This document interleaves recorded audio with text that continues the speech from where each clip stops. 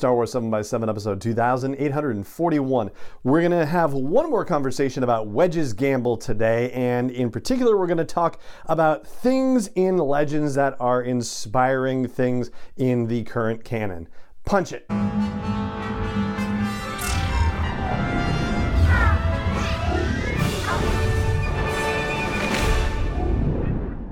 Hey Rebel Rouser, I'm Alan Voivod and this is Star Wars 7x7, your daily dose of Star Wars joy, and thank you so much for joining me for it.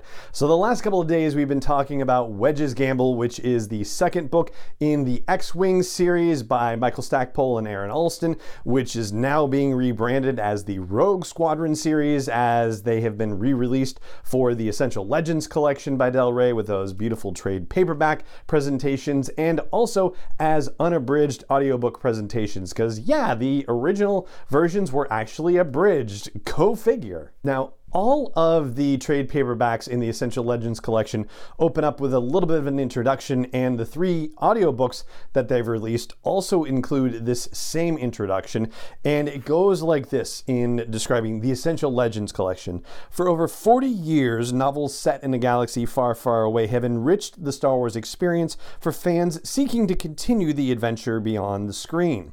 When he created Star Wars, George Lucas built a universe that sparked the imagination and inspired others to create. He opened up that universe to be a creative space for other people to tell their own tales. This became known as the Expanded Universe, or EU, of novels, comics, video games, and more. To this day, the EU remains an inspiration for Star Wars creators and is published under the label Legends. Ideas, characters, story elements, and more from new Star Wars entertainment trace their origins back to material from the Expanded Universe. This Essential Legends collection curates some of the most treasured stories from that expansive legacy. Now, we've talked about one of the more esoteric things in this regard on the podcast, and I think this was going back to 2018 in a conversation that we had with Jason Fry on the show. He, of course, is a fiction and nonfiction Star Wars author, and also author of his own stuff too, which is very cool. Jupiter Pirate series. So yeah, check that out. Anyway, so we were talking to him about the Last Jedi novelization, and one of the things that came up in the conversation was the idea of sort of an infrastructure canon, if you will, that isn't necessarily invalidated by the fact that Disney rebooted the canon, because there's all this other, foundational stuff, this technical stuff that doesn't need to be reinvented necessarily, and that can still be drawn on for what it is. It's the broader story elements, though, that are up for recanonization and reimagination as they make their way from the old EU into the current canon. I know that there was a lot of stuff with Thrawn's story going on that fell in that regard, that Timothy Zahn was actually taking some stuff that had been in the previous Thrawn stories and brought it into the new canon as he was writing those 6 additional novels that he wrote. However, with Wedge's Gamble, I'm actually seeing this the other way for the first time, seeing a situation where I'm seeing the older story and thinking to myself, oh, those are things that are now in canon in another way, for example. I didn't really get that sense from the original Rogue Squadron novel, but I'm definitely getting that sense with Wedge's Gamble. One example of it has to do with the conversation that Wedge and Princess Leia have toward the beginning of the novel that we talked about previously in the review episode. One of the things that they mention has to do with whether Luke Skywalker can come back to Rogue Squadron and if he could help with the mission to Coruscant and whatnot. And Leia talks about how he is going around the galaxy trying to find any records or information about the Jedi Order, about how Palpatine was very thorough in his destruction of information, and that there's very little left for Luke to find, but he's doing his best to find it, and he is going to be trying to restore the whole Jedi Order. This, of course, is exactly what happens in current canon storytelling as well, and that's a situation where I think it kind of makes sense, like they wouldn't necessarily have done it any other way. Once you rebooted the canon, would you decide not to have Luke decide to rebuild the Jedi Order after the events of Return of the Jedi? That doesn't seem right. So there's a situation where storytelling that happened prior in Legends, makes very, very strong sense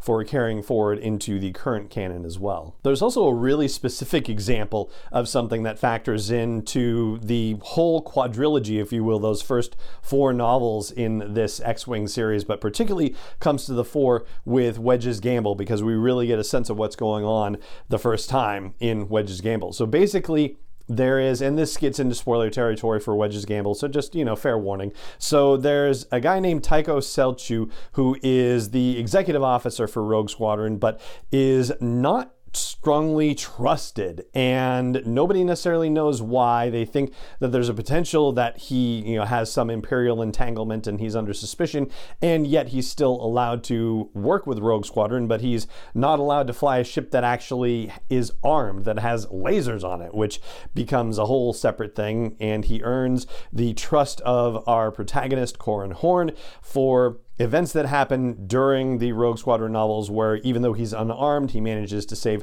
Corran's life during starship engagements. So we find out in Wedge's Gamble from Tycho Celchu that the reason why he's being treated like he's going to turn on the rebels at any moment is because he was a prisoner of the Empire, but in a particular place called Lusanka. We find out that Lusanka is actually the Lusanka. It's a super star destroyer that's been buried under the surface of Coruscant. It was supposed to be the Emperor's escape ship, basically, but yeah, that didn't happen. And it's now being used as a private prison by Isard, the current de facto emperor of the galaxy and head of the Galactic Empire. Where this gets into a connection with current canon storytelling is in there, they're conditioning prisoners and torturing them to turn them into sleeper agents, to people who will commit assassinations for them without even necessarily realizing that they've been conditioned to do so. And they end up muttering Lusanka, Lusanka, because their minds are broken and whatnot. So that put me very strongly in mind of the Aftermath trilogy by Chuck Wendig, where there are people who have become sleeper agents within the rebellion. In fact, it's Nora Wexley's husband, who was thought dead and had actually been captured and turned into a sleeper agent who had the potential to assassinate Mon Mothma and other rebellion leaders during the events of the Aftermath novels. Now, I don't know whether Chuck Wendig saw this in the X-Wing novels and thought, hey, that's a great idea, I'm going to repurpose it for this, but it just seems like a very interesting coincidence at the very least, and definitely can demonstrate how a story idea from older EU/Legends novels can make its way into the current canon in a different fashion, as opposed to the similar fashion of Luke going around hunting for Jedi Order artifacts and that sort of thing. So there you go. That's what I wanted to share with you as part of my review and enjoyment of Wedge's Gamble. And once again, thank you to the kind folks at Penguin Random House Audio for sharing a review copy of Wedge's Gamble with me so I could share about it with you. And that's going to do it for today's episode of the show. It just remains for me to say thank you so much for joining me for it as always, and may the Force be with you wherever in the world you may be.